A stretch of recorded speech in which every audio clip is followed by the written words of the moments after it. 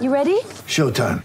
On May 3rd, summer starts with The Fall Guy. Let's do it later. Let's drink a spicy margarita. Make some bad decisions. Yes! Audiences are falling in love with the most entertaining film of the year. Fall Guy. Fall Guy? Fall Guy. That's what the poster said. See Ryan Gosling and Emily Blunt in the movie critics say exists to make you happy. Trying to make it out? Nope. Because I don't either. It's not what I'm into right now. What are you into? Talking. Yeah. The Fall Guy. Only in theaters May 3rd. Rated PG-13. Get ready for the greatest roast of all time. The Roast of Tom Brady. A Netflix live event happening May 5th. Hosted by Kevin Hart. The 7-time world champion gets his cleats held to the fire by famous friends and frenemies on an unforgettable night where everything is fair game. Tune in on May 5th at 5 p.m. Pacific time for the Roast of Tom Brady. Live only on Netflix. When you need mealtime inspiration, it's worth shopping Kroger, where you'll find over 30,000 mouth-watering choices that excite your inner foodie. And no matter what tasty choice you make, you'll enjoy our everyday low prices, plus extra ways to save, like digital coupons worth over $600 each week. You can also save up to $1 off per gallon at the pump with fuel points. More savings and more inspiring flavors make shopping Kroger worth it every time. Kroger, fresh for everyone. Fuel restrictions apply.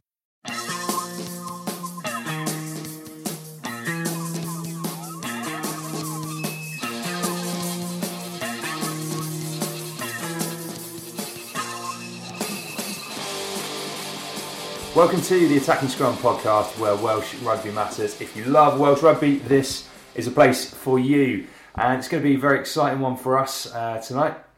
First and foremost, because this week I got to meet two of my rugby heroes in Jamie Roberts and Adam Jones. And you'll be able to hear that later on in the podcast. So you can find out just what Bomb thinks of Lynn Jones, or whether Jamie Roberts is an iPlayer or a Netflix man. And you can hear all that in the second half of the podcast, so make sure you do that.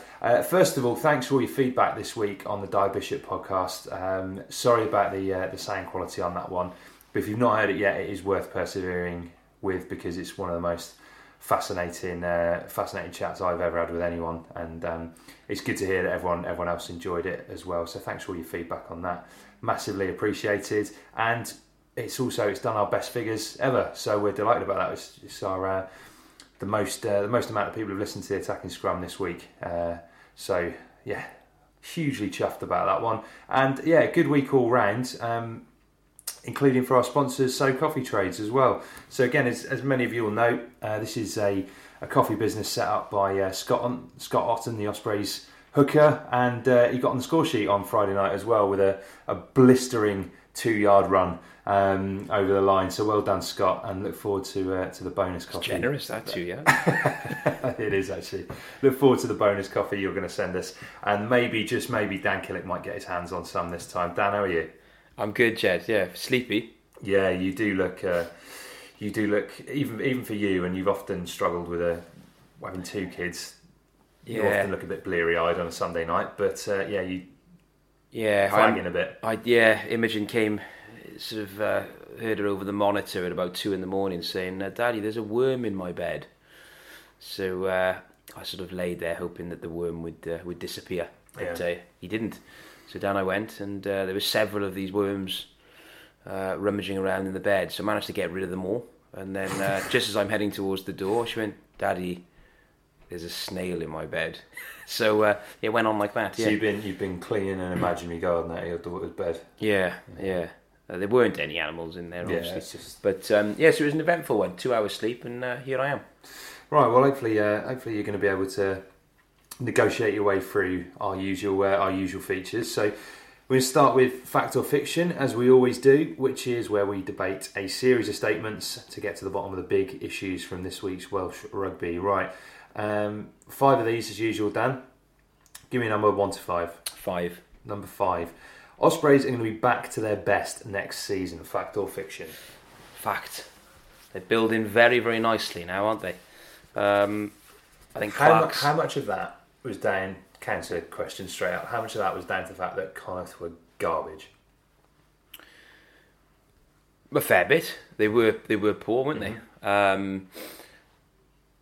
I thought the Ospreys have been looking sharp, though, haven't they? They've been looking pretty good and building quite nicely over the last few weeks, 5 or 6 weeks. When I looked at the team, I just thought, there's some great players there.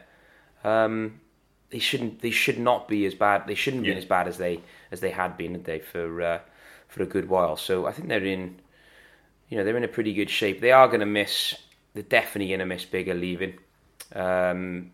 Ashley Beck is a big loss, isn't he, as well? I really like that access. Actually, I thought that it felt like it gave Dan a really good option every time, and not just what he can do with his hand skills, but the different lines that he runs and cuts. He massively helps out the 10. I think it's a big shame he's leaving, actually, because I know he's had his injury problems, and I don't know how much of it is down to that, but I think it's a real shame to see him go. I think he's a wonderful player. Well, I think he would have done brilliantly well for Wales if he could have stayed fit. And the club side that have taken him on now, he is. It's a risk, isn't it? Because of it's a risk for Worcester, or it's a risk for risk for Worcester. Yeah, the amount of injuries he gets. I think if you're Ashley Beck, you're delighted, because he doesn't play a great amount of rugby. But I really hope he can stay fit. But I can't see it. Well, how many times have we said that? All right, let's bring it back to the Ospreys though. What did you see then? Not necessarily just on Friday night, but what have you seen in recent games that gives you this reason to think they're going to be back to their best? And they've got a game plan now that they're sticking to, so they're not. Before it was a lot of passing the ball basically to the bigger chaps then, and they were just running straight and direct, and then they'd offload, and it was one-up runners, and it was so predictable. But unfortunately for the Ospreys, you can get away with that if you've got players that are going to get over the gain line, and they weren't doing that. So what they were doing wasn't working, and they had nothing else they could turn to at all. And now it's just quite a nice varied game. I still don't think the selections are absolutely spot on, and that's why I think there's some improvement to be made. But they're looking, they're a decent outfit. As I said, when you look at the team and the squad, and they have got a fair bit of depth there as well in certain positions. They should be doing a lot better. A couple of areas for concern, though. I think firstly, you've mentioned the big name departures. Obviously there's Bigger into the mix. Okay, Beck, as I say, it's a real shame, but reality is he hasn't played that much rugby again this season, so maybe that's not going to be quite as big a loss. But then you've got Webb into the mix, who we know is absolute class. Potentially you've got our hip going as well. I'm still not entirely sure whether that's confirmed or not. We talked about for ages, but I think that's an area for concern.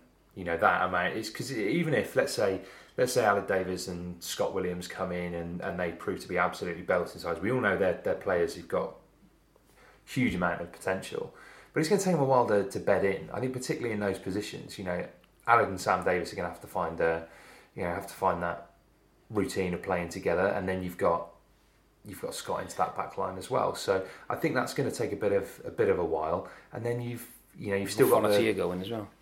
Yeah, Fonatia going as well. And again, I just think why hasn't he played more rugby? I don't understand that, because there's times when he's, to my knowledge, hasn't been injured and just hasn't been anywhere close. I think particularly under Tandy. Maybe he just didn't fancy him, but I'm telling you now, I think Fonatia is going to go to the Scarlets and going to tear it up. Yeah. He's going to absolutely tear it up. Because I think he's a great footballer. He really is. Yeah, he's hard, he's direct, but he's got good hands, good skills, and I think they're potentially going to unearth a. There's a little bit of like the Blues sometimes with the two boys, Halaholo and Lilo, playing in the centre. You're not quite sure whether it. Well, we've often been critical of whether or not that works. Do you think there's a little bit of they're not quite sure with Fonatia who he works best with, because they've chopped it around a fair bit, haven't they? And he's shown some nice glimpses, but it hasn't quite worked with the partners he's had. That. Yeah, maybe it is that. But you make a good point. I mean, losing Bigger and Webb is enormous. I think that I think Bigger's going to be the bigger loss. Bigger than Webb? I do actually. Yeah, right, I do think that, because Bigger rarely has a poor game. I know Webb doesn't either, but at the 10 spot, Again, Biggar rarely misses a game as well, actually, and obviously Webb's had injury problems, he's- not just this season, but He's there week in, week out, isn't he? And if you go back over the games that the Ospreys have sort of snuck a win, or have looked to there's been like key momentum changing parts. It's quite often been a tackle from him, a rip from him in the tackle, an up and a kick up which he's then gathered, and a lot of it's come from him. So it's like anything, isn't it? You're never going to know how good they are until they go. yeah. And I think he'll be a massive success in England. I really do. I mean, mind you, he goes into a club that needs a good pre-season themselves. But it's quite a nice position for him to go into. I think he'll relish that when he'll want to drive that forward. His standards are so high, and I think it'll suit him to really gel and bring everyone together. All right, and last point on the Ospreys.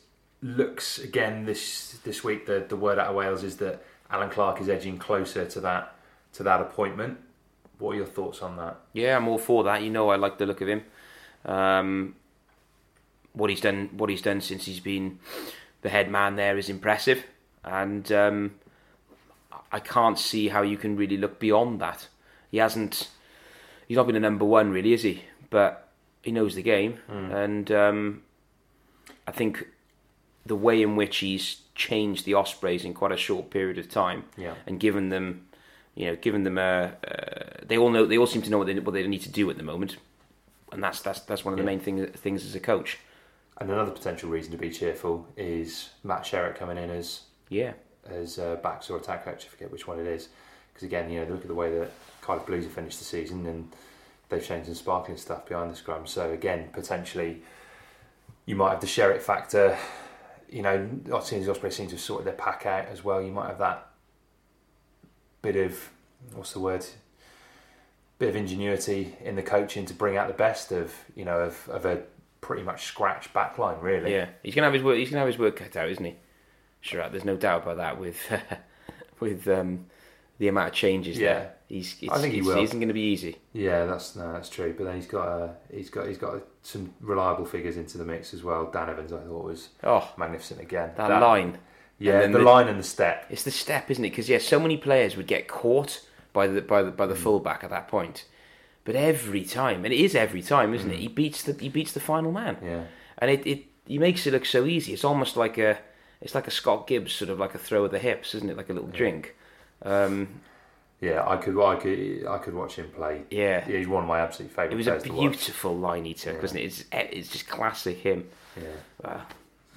There we go, Dan Evans for you. Right, okay, so you're going for fact on that one. Let's move on to some of the other teams now. Right, 1 to 4.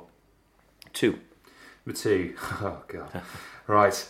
Despite losing, the Dragons' second half is the turning point they will need. Fact or fiction? The turning point they will need.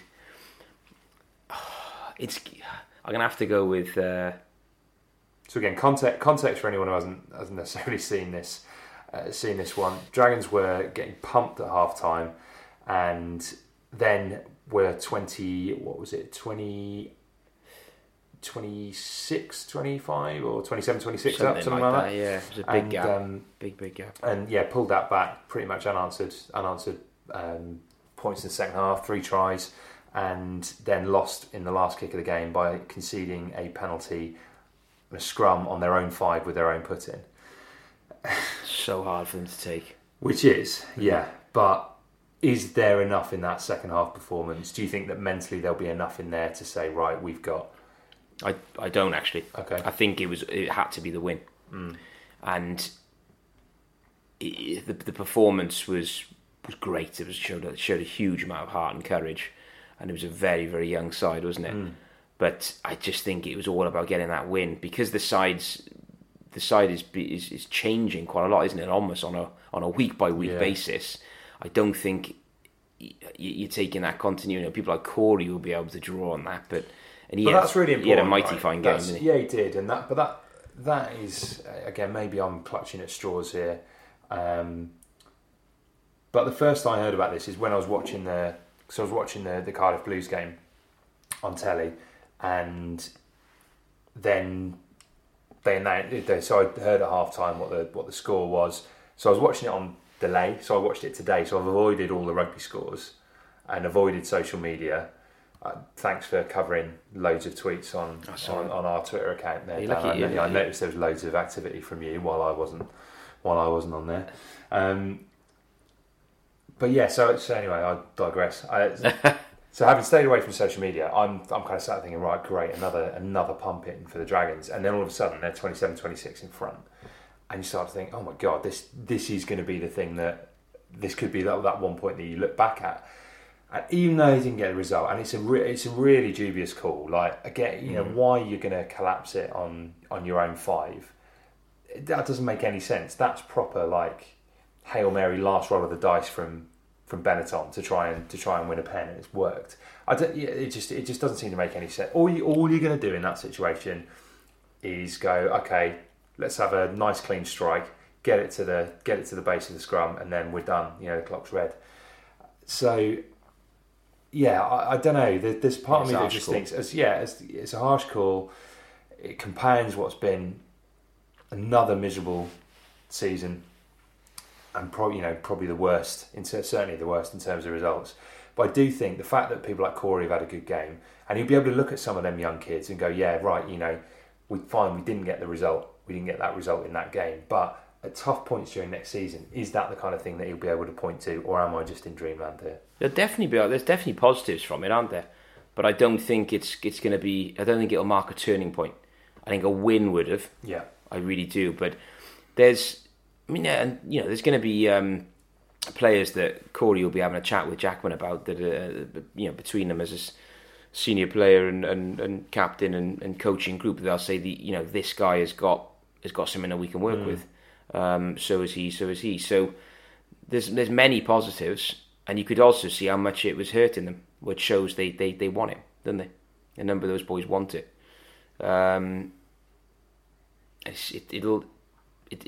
It'll benefit them in a way for next season. Some of the players, but a lot of them aren't going to be there, are they? So how can it be a sort of a defining moment when a lot of those guys aren't going to be there? Yeah, no, you're right. But again, that's why I think it is kind of those.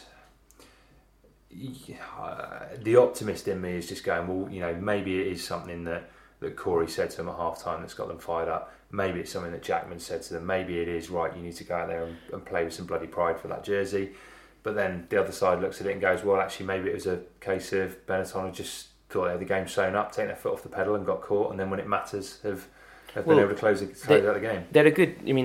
They're a decent side, aren't they? The way in which they've turned it around. They're not an easy side to beat, and it was ever so close to getting a win. As you said, you throw a different ref in there, and it probably would have been a different decision. So it's mighty unlucky. And when the chips are down, those decisions tend to go. Rain, but it pours. Yeah, they tend to go against you, don't they? And they'll be massively disappointed with that. All right, next one. You've got a choice of 1, 3, or 4. Let's go with number 1. Cardiff Blues can be forgiven the late loss at their game in Bloemfontein, given all of the circumstances. What a game that was, firstly. Yeah, it was, wasn't it? I really enjoyed it. It was helter-skelter, That's wasn't one it? of the best. In fact, we watched it. So, like I say, we watched it here this afternoon, and Rosie's watching it with me. Or certainly the last bit. Well, she was doing her nails. Oh. And she looked at me and said, I don't mind already, I'll get mine done professionally. And she's looked up and said, God, if every game was like this, I'd be putting it on the telly. And well, there we are. That's great, isn't it? It is, yeah. And yeah, it was just mesmerising, wasn't it? It Absolutely was mesmerising. It was. Yeah, I couldn't work out. I before the game started, I thought, Cardiff Blues don't want to play too much rugby. You want to kick it out, kick deep, turn them, and just literally play fairly minimal rugby, really. But that didn't happen, did it? Probably mainly because the set piece went so poorly. My Hill had a difficult, bad game, didn't they? The unit. Yeah. I mean, it's easy to blame the hooker. It is, yeah. But they couldn't get any ball there, could they? And but I think the disruption there is obviously that in the last few games they've been reliant on kind of steady, experienced players like Christian Dacey and Matt Rees in those positions. Yeah, and Kirby's not played a massive amount of rugby this season. He's ever out in the loose, wasn't he? Yeah, It was absolutely. all over the park. I mean, Coombs made a good point, didn't he, saying that 10 or 11 changes is going to be very, very difficult, and then with obviously that 55-hour farce of a. That's madness, isn't it? It's like bloody planes, trains, and automobiles stuff. It's like going It's like back in time. John Candy had an easier journey than that lot. It's madness. I just thought it was a good point. You mentioned about how they probably would have had, it needed a day working on the lineouts as a small group. That is a good point. And that didn't happen, and that probably led to the reason why the first half. Because then the second half they did improve on that, but they needed a half of rugby to get it out of the system. But it led to a game which the ball was thrown around. Some of that one particular try where the dog leg in the Cardiff Blues. First of all, I thought, Cuthbert, what is he doing there? But it was. Two of them. He's run up and slipped as well, and he's spot flipped. Classic and slip. Slipped.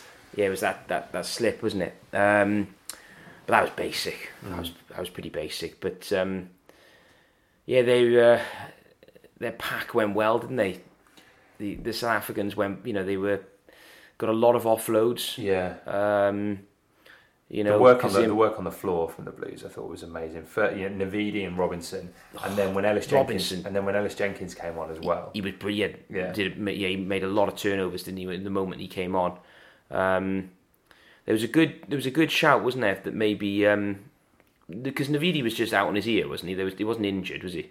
I don't know. I mean, because he walked off. He never really gets injured, does he? But there was a good call that maybe Damien Welsh should have come off. Yeah, because he's about 35, absolutely blowing. Yeah. I mean, you could just see it, couldn't it? And Turnbull to pop into the second row and keep Navidi on. You probably would have found, give him a little Lucozade, and he probably would have. Ultimately, though, I don't think that was the decision that cost him. I think particularly if you look that the game was won by a scrum penalty try, you would probably want Welsh on rather than Turnbull in the second row when it comes to scrummaging. Yeah, but if the legs are gone and everything else, you never know, do you? What do you make of that?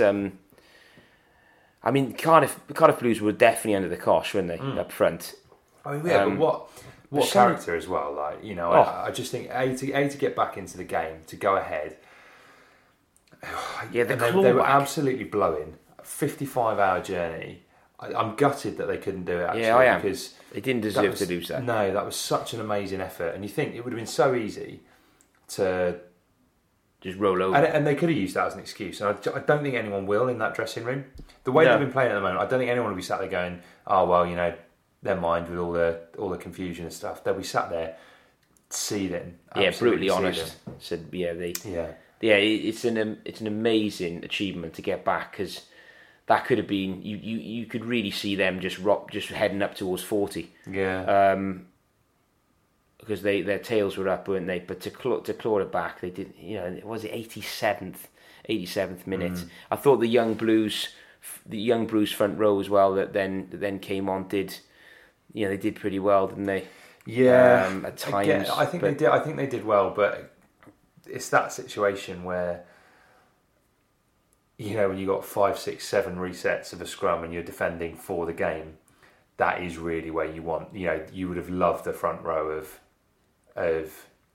Geffen, Felice, and Smiler. Yeah. You would have absolutely loved that. It's got a lot of mixed report that the final scrum. Yeah, a lot of people on social saying he was he was boring in. I thought the one before that as well. Actually, I thought, and you could hear Ellis in the ref's ear. Yeah, saying, hang on, he's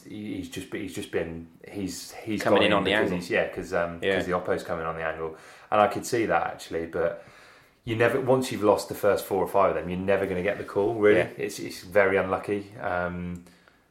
And I think that's the thing that's so soul destroying, because every time I'm just sat there going, go on, one more big push. Was it fairly late that he went to because I was watching it and so I was heading out right, following the ball, and then then there was a penalty try. It seemed a bit late. I don't know. It seemed like a split second for me, as if the ref had sort of he was in two minds a little bit, delayed, and then it was a penalty try.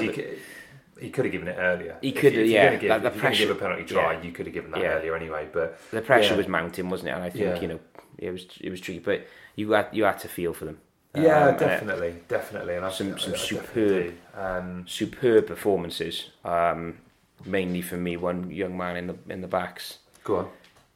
Your man, Matthew. I thought Nick had an amazing. You saw Matthew Morgan's career in one game. But if we're going on the positives, as you usually do, I do when it comes to Nipper. Yeah. It's just like that first break. Yeah. Again, that was everything. That was everything you want to see from Matthew Morgan. Amazing break, the little chip through, the wheels to go through. But again, how did they not score? Yeah, I know. How did they had not a score chance. that? That's the thing. Quite a few chances in that first half. That should have been a score, and really left it for Lloyd. He could have, but he could have completely stopped, picked it up, and gone over the line. So Yeah. there's that, and then you saw some pretty duff defensive positioning from him, from Cuthbert, and from Halaholo at certain points in the first half. Other than that, I thought Halaholo was excellent. Actually, I thought he was fantastic. Yeah. But then, yes, you saw that, and then in the second half, you saw everything that you want to see from Matthew Morgan. Just He that. was such a threat, wasn't he? Oh, yeah. And when the It game was so breaks up- exciting. Yeah, it was his type of game, wasn't it? The ball, when it's like that, he's so great to watch. I thought Lane as well had a brilliant game. Yeah, he's a great player. That tackle outright. Yeah. What a tackle that was, because that was a try all It was day long. perfectly timed, because it wasn't like it was a massive smash into touch. You just needed to get him at the right point. Yeah, you had to nudge to tip him. Yeah. To tip his 1 foot into touch. So Yeah, I thought he's he did well. he's technically great, isn't he? Scott on the score sheet again. Turns up in good positions. He's looking really good. Yeah, and I think this bodes well going into the semi-final against Poe. Yeah, Obviously there's league rugby to be played throughout the remainder of the season as well. But that's such a massive game for the Blues. it's a huge game. It would have been so nice when they're sitting here now with the Blues getting the win and the Dragons as well. Just. Well, I was sat there thinking, I'm kind of making sketches as to what we're going to talk about on the podcast, and I'm sat there thinking we could end up with 4 wins here, and in a way, the two most remarkable things would have been the two what ended up being the 2 losses, but I don't know. It should be a really interesting end to the season for the Blues, and it would be great if they could pick up that bit of silverware for Danny's last for Danny's last season. They'll definitely be playing for him, won't they? I think they will. Right, we have 2 remaining.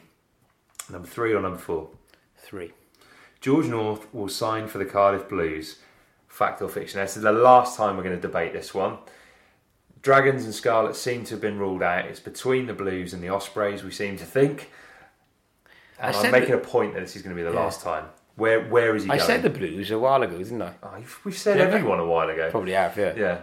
We were like, oh no, he's going back west. Then it was like, oh no, he's going to the Dragons. And now it seems to be a straight shootout between the Blues and the Ospreys. I don't think he can be the Blues, can he really? Why not? I mean,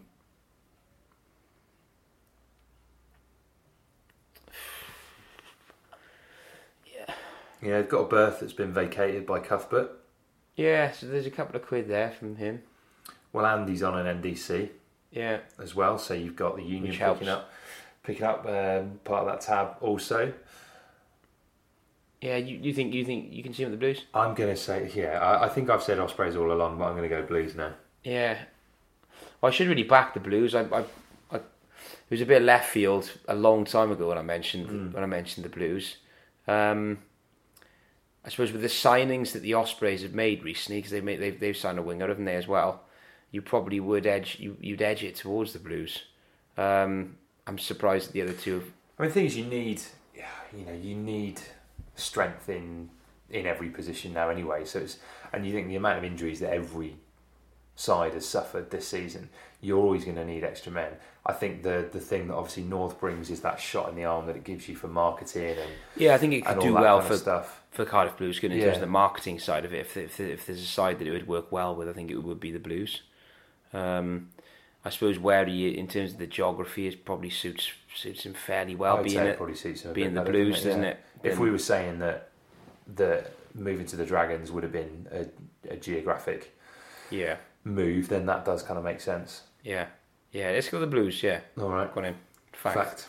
It's a fact. And then finally, right, we've not really mentioned the Scarlets so far, which is a rarity. Scarlets are going to win back-to-back league titles, fact or fiction? Oh.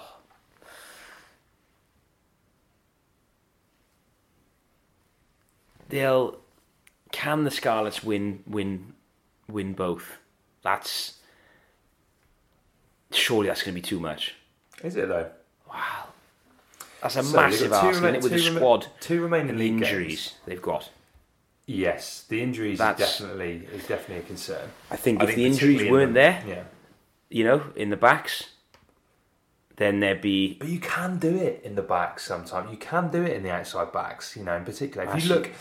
So you saying this now as a forward? If you look... you know what these backs are like.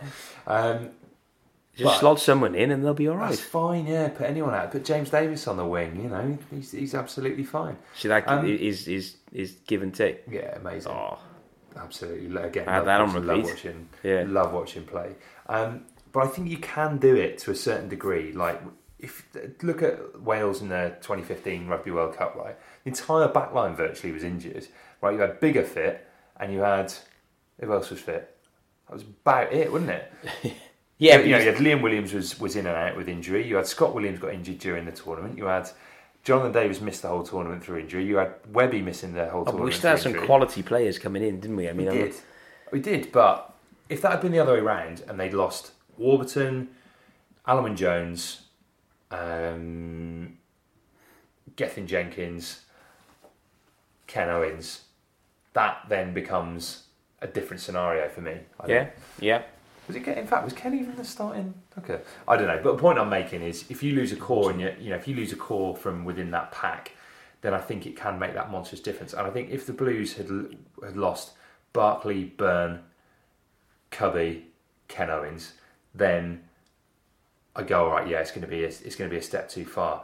But I think so much of their strength lies in the forward and the set piece. Well, it's testament to them, isn't it? Yeah. That because obviously they're renowned for being this, fluid, free running side, but actually it's the work of the forwards, isn't it? This the heartbeat of this. So, I am concerned about the injuries, and that is why I think that because we're at the highest level now, aren't we? That's why I think the double is probably going to be too much. But I think the double will be too far. But they're going to be favouring, aren't they? The Champions Cup, surely. Well, you have to, don't you? Because this is even to get out of the pool stage of the Champions Cup is a hard thing to do, especially the pool they were in. Then to get a home quarter, then to do the job there. So you're ready. If you're. But then that game could be. It could be all over after that, and then all of a sudden it's like, right, we go again, for a couple of games. Because if you look at the way that Pool B is sat at the moment, they've still got a chance of getting a top spot in there. And their remaining fixtures are Scarlets. They've got Edinburgh away next weekend, right? Now Edinburgh are a good side, much improved this season, but they're not in a great run. Yeah, Ulster they've have just done fallen them off, at home. Cardiff did them in the European Challenge Cup. So there's that. Then after that, they've got Judgment Day, where they play the Dragons. Gimme. Bonus points galore. Versus... Yeah, so then that brings you to the end of the season. So I don't know. I think they've got every chance of doing that. You wouldn't look at that fixture list and go, "Oh, I'm terrified," would you?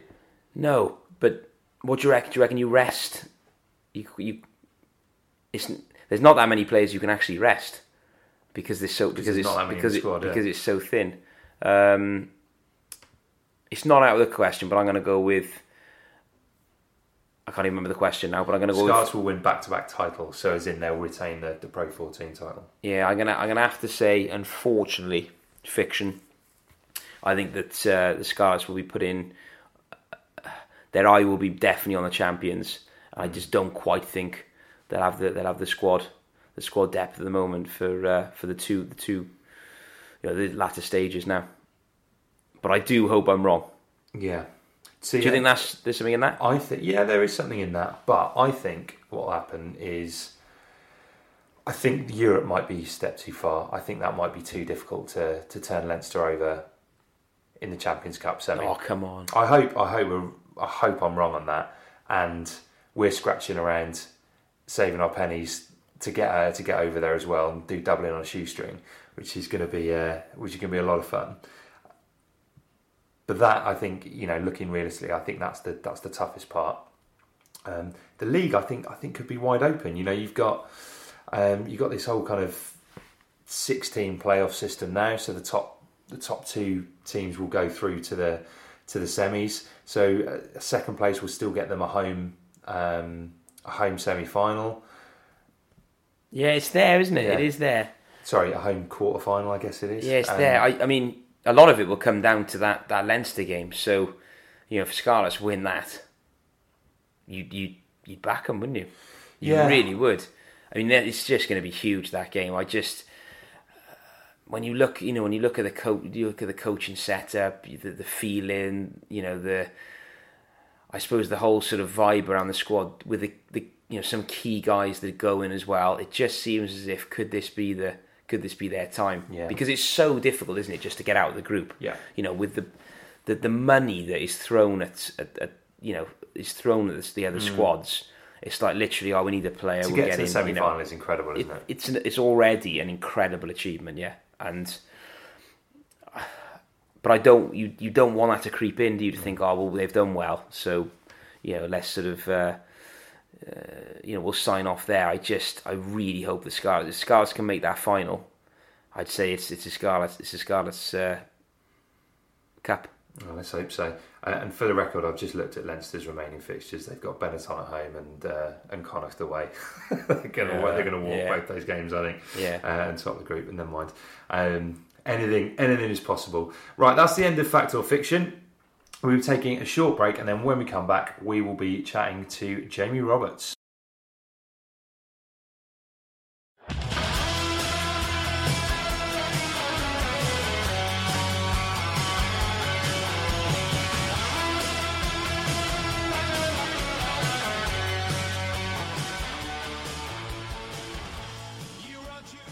Right, at the end of the show, we're going to be speaking to Adam Jones. We'll talk to him about retirement, haircuts and airport security scares, so make sure you stay tuned for that. But first, we had a chat with Jamie Roberts, which was absolutely fascinating. Loved doing this, and a big thanks to the boys at Harlequins for sorting this out for us as well. So here's our chat with Jamie Roberts. So this is where you should be hearing an interview with Jamie Roberts, but instead you're hearing my voice at 1 a.m. in the morning, having spent 2 hours trying to recover a corrupt audio file. And basically my 15 minutes with Jamie has lost all but 1 minute and 28 seconds of it, which doesn't really tell the full story. So I'm going to still try and see if I can get a brighter mind than mine to fix this later on in the week, and call on any of you lot who may have experienced similar problems. If anyone's able to help, get in touch with us, and that'd be great. But in the meantime, here's the rest of the podcast as we recorded it. So yeah, really thoroughly enjoyed that. Amazing, interesting to chat to someone like that. How big is he? That's the Dan. He's like a statue. He's like a statue who's come to life. I'm a big bloke, right? As in, I'm easy 6'3", maybe 6'4", and I felt like a small boy next to him. He's like he's carved out of granite.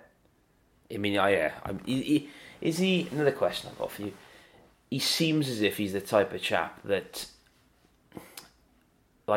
absolutely adores rugby. Yeah, because when you interview some people and they could probably take it or leave it. Maybe when their career comes to an end, they might move away from the game.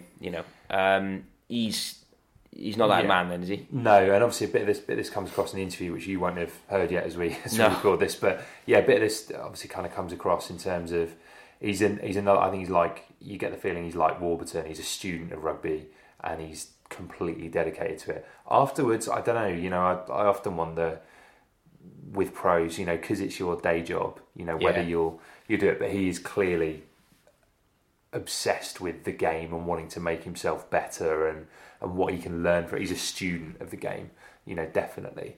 And yeah, that kind of definitely kind of came across. Yeah, I'm looking forward to hearing it. Yeah. So right, well, and of course we got similar language as well to Bish, I assume. There's obviously a bit more. Let me tell you something now, Jay. Oh mate, that was fascinating. That was truly fascinating. I can't stop listening to it. It is brilliant. Yeah, I loved it. What I an came out of interview. there. I can't remember if I phoned you or not, but I definitely texted you after it happened. And I was like, that was just incredible. You text me, Yeah, I was so excited. I was so excited. Yeah, that is such a good. I felt drained after the one with Bish. Like I did 2 podcasts that morning, and then went and watched the Wales France game. But I was so exhausted because it's exactly it's like adrenaline. It's you're always saying about just getting. You want people to be who they are. Yeah. Absolutely genuine, true to themselves, and that was him. It was incredible. 100%. Yeah. So yeah, that was equally fascinating. So again, another last plug for our special with David Bishop, which if you haven't heard yet, make sure you've got to have a listen to that. And have a listen to that. And and a chat with Adam Jones coming up at the end of the show as well. But just before we do that, Dan Killick, Any Other Business, our roundup of all the other bits and pieces. And a few bits of transfer news. So one which you alluded to during the I did during Fact or Fiction, which we haven't mentioned yet. I think this might have been a couple of weeks ago. But Namibian international winger Leslie Klim is joining the Ospreys. Known for his pace. Oh, of course he is. What a winger! Who'd have thought? Absolutely, very quick man. Well, I tell you, someone who does know a bit more about Leslie Klim will know a bit more than you, and that's Phil Davis.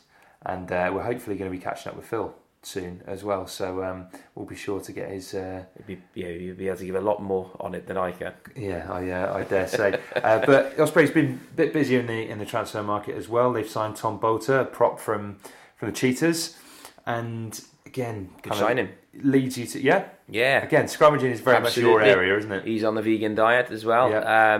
Had a chat to him last week. Enjoying the leaves, trying to drop a couple of quid. He's on the vegan diet. He is, yeah. He's I think he'll slot in quite nicely down there. So watch that one. It does make you think though that potentially, because he's a tight head, isn't he? Yeah. It makes you think again that our hip's gone. Yeah, it's been going on for so long. Yeah, I know. I feel like we mentioned it in the first podcast of the season. Love it if he stayed. Yeah, he's brilliant. I think he's been. They'll look back at that and go, he's been one of the. I don't think he's quite in the all-time kind of Philo tier signings, that kind of level. But you look back and go, yeah, what a fantastic servant he's been to the Ospreys. He's even got a passing game now, isn't he? Oh, yeah. He loves slotting a 10. Yeah, you say he's got a passing game. He's not exactly Rob Evans, is he? No, but he passes the ball. Yeah, well, I think he likes standing at first receiver. Yeah. I enjoyed that. Well, not enjoyed, but it was funny that one last season when they were playing in Europe and he went for that canter down the wing and tweaked his hammy a bit as well. He did. He was moving though. He was. And actually, more news on the players departing Cheetahs. And that is Clayton Blumencheese, who is someone who has shone in a couple of games against Welsh opposition this year. He tore the Dragons apart the other week at Rodney, and he didn't have a bad game against the Blues either. But he is an exciting one. God, him slotting into the Scarlets. I know, yeah, that's exciting, isn't it? Yeah, it is. They're gonna, down west, they'll be loving that. I bet as well. You will see him play 10, 12, 13, 14, 11, 15. He's going to play everywhere. Back row. Yeah, well, no. Anywhere in the back line, you're going to see him slot in. Do you think they'll ask him to change his hairstyle when he gets down there? No, keep that. I love it. He's got that real amazing half a haircut hedgehog thing going on. But yeah, I think he's a really exciting player. Yeah, I can't wait to see him slotted in. I do think you're right. He'll turn up in a couple of different positions. Yeah, I think he'll do like Asquith's done for them this season, where he's done a job at 10 on the wing, fullback, massive. everywhere. That Asquith, he's a big blow. Big blow now. Yeah, it is. Again, what a shrewd signing. I know we say this every time, but it's been. But it is every time with the Scars, isn't it? Their recruitment's really something else. That in there. Yeah. They haven't got an open checkbook. Man, no, they've recruited really savvy. But a couple of good signings they've made, haven't they? Definitely. And one more year for Gethin Jenkins. How about that? And then we'll be saying that again next year. I hope so. Oh, it's just great, isn't it? Yeah. It'd be so sad if imagine, they say, "Oh, look, that's the end now." Well, do you know what? From like a coaching point of view as well, it was funny chatting to Adam Jones, which you hear about in a sec, and he's made that transition from, he moved as player coach, but it was always, I'll play a bit if you need me to, and you just think, like, when you see a bloke of that stature, and Gethin will be exactly the same. What young prop isn't going to be able to learn from Gethin Jenkins? And there's a load of great young props at the Blues, and you look at the Thyers and that Reece Carré and players like that. Having someone like him to look up to and show you how to do it, I just think you've got to hang on to a player like Gethin, and hopefully he's going to. He'll be able to. I don't know. Maybe he doesn't want to do any coaching, but you just think there must be something you can learn from him every day of the week. That's a big part of. He's obviously playing fantastic rugby at the moment as well, isn't he? But that's a big part of it, isn't it? That there's a big change.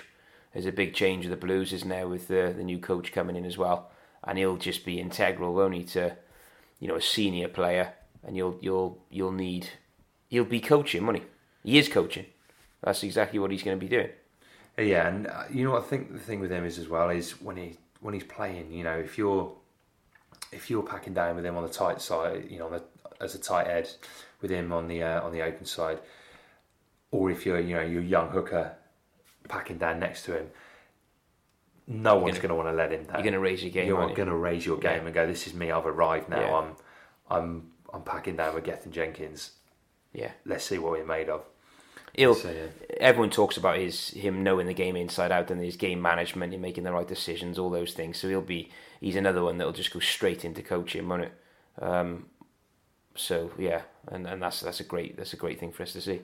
Right, and then last bit of news in the Welsh Cup. So Newport made the final, which I'm very pleased you with. Mention that. It is brilliant though. It is brilliant. Considering it's been a tumultuous 12 months for the Black and Ambers, so it's great to see them in the cup final where they'll play Merthyr, the Man City of that'll be the Man City of big game. Premiership rugby. Newport beats Llandovery and Merthyr beat Ebbw Vale. So I think the final's on the 29th of April. So hopefully Newport will get that result. That'd be great. And so that pretty much brings us to a conclusion from us here. We'll leave you with our interview with Adam Jones. If you've enjoyed it and you've listened to the specials, or this is the first time you listen, make sure you come back for more. Tell your friends, tell your mates, help us grow. Hopefully we're going to have lots more exciting stuff for you to listen to soon. And let us know what you think at Attacking Scrum on Twitter, on Facebook. Join our Facebook group, Wales Rugby Fans, and leave us a review as well if you get the chance on iTunes. Big thanks to our sponsors, socoffeetrades.co.uk. We'll see you next week. Here's Adam Jones.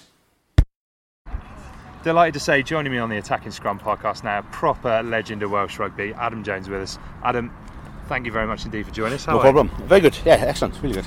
So, obviously, really timely point in time to be talking to you. Kind of reached the end of your playing career. Wanted to start though by asking how much you're looking forward to getting stuck into a full-time coaching role. Yeah, look, it's been something I've been kind of started looking into maybe last couple of years of the Ospreys. Working under good coaches like John Humphreys, Graham Roundtree here, and Gats with Wales was something he probably suggested, actually, Gats a few years ago. And and then again, been really lucky to have the opportunity given to me by the Quins when I first signed up here. So it's been a good it's been a nice transition so far. And just seeing you out there, obviously coaching a kids session, which is fantastic to see. How much of your own experience will you look to bring to coaching and when you're mentoring young players? I think massively. It's a bit different with the kids, from a local team, but certainly with the first team boys and the academy boys, something. If I can pass any knowledge and any help to them, that's part of my job now. And certainly, fortunately, been in some pretty good situations where I've got a lot of different experiences through my career. So it's not. I don't want to be one of these guys that. I did this, I did that. This is how you should do this. This is how you should do that. Something I want to be. It's got to be each player. You got to judge a bit every merit and every sort of scrum. So it's something I've been looking forward to. And obviously, it's been a couple of weeks since you announced your retirement. How hard a decision was it to make? And has it been difficult to to kind of relive your career, I guess, as you have been with a lot of media outlets over the last couple of weeks? No, I mean, it's been it was fine. Look, I haven't played since last March. I've been, I re-signed up here as a player coach, and I'd done a bit of the pre-season, and fortunately we got very good props up here, and I wasn't needed bringing the boots on, and I think it was going to be a last resort anyway doing that. And no, I was kind of towards the end of last year. I played 5 games from the bounce, and then I played the 6th game, and I knew it was kind of time. I was these young kids and stuff. It's not. My body certainly wasn't as good it was sort of 2009 to 2013. So it's it wasn't a hard decision. It was something I planned for a while, and but no, it's been great. It's been a good reaction. I think a lot of people thought I'd already had retired, but but it was good. It was great. It was quite emotional when I finally did it, but it was good. It was. And looking back at that career, what are the kind of the particular high points for you for both club and country? I think. Any time you win something with your club or country is massive. It's so fortunately I'd won 4 Celtic Leagues, so we call them, with the Ospreys, and it was obviously that bit of frustration we never kicked on with in the European competitions, but 3 quarterfinals wasn't, for some of the talent we had there, wasn't good enough, and but no, I think. Yeah, was that the consensus amongst the dressing room at the time and amongst the lads that you know really well, that you could have and should have achieved more? Yeah, I think when you look at, especially the last year when we got 2010, we got to this quarters, we just lost to Biarritz. You look at our team, it's sort of packed full of internationals. Marty Hollow's playing for us, Tommy Bowe, Jerry Collins was there. We should have. It's one of those ones where that's the one that got away, I think, and it's frustrating. But as I said, this. The 4 titles were pretty special thing to be part of. We had it was one of those ones when we were kind of christened the Galacticos by some media people, but whoever actually called it. But I remember looking at the team. We beat Leicester once, and obviously we had Jerry Collins, Marty, Tommy Bowe, but then the front 5 all came through the Ospreys region somehow. The back row, Ryan Jones came in from Bridgend, but Andrew Bishop, these guys, James Hook, there was Shane Williams, these blokes are all Ospreys boys, and so we weren't, as much as we were all internationals and pretty prominent internationals, we weren't from other parts of the world. We were all local Australia region boys. So. And then just quickly, obviously 3 Grand Slams during that time as well. Is there one that you can kind of pick out as your favourite out of those 3, or is it like picking your favourite child? I've got one child. I think probably the 3rd one. I think just because it kind of put myself, Geth, and Ryan in a bracket of, there's only 6 Welsh people have done it, and so that's obviously a massive part of my life, and it's one of those things you can kind of look back on. I know it's a bit of a cliche. People always ask, is it easy to look back?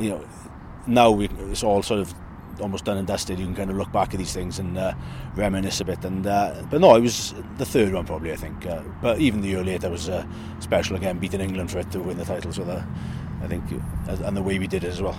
Awesome. And then just to finish, a couple of things. So a lot's been written since you retired, and I wanted to get your opinion on these 3 statements that have come out from a few of your ex teammates as to whether these are true or not. So I'd like you to answer fact or fiction on these ones, Dom, if you don't mind. You and Duncan Jones had skinheads at the start of your career.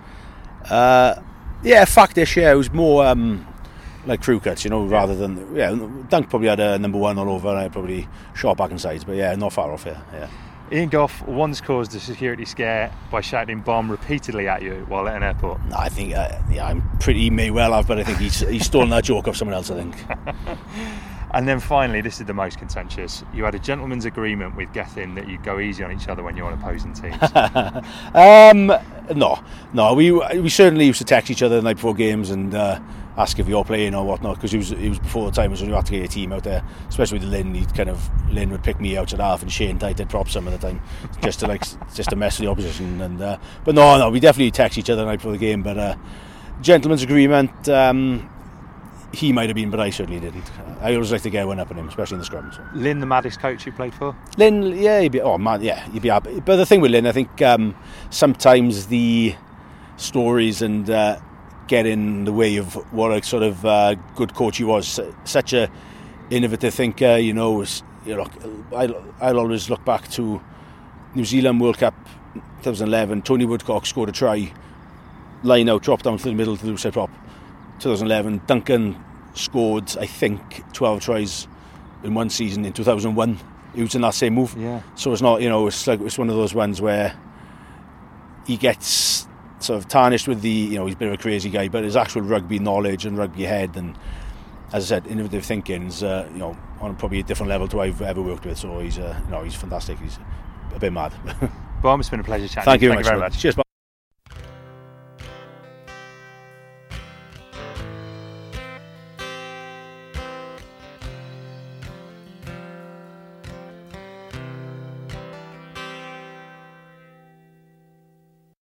Sports Social Podcast Network.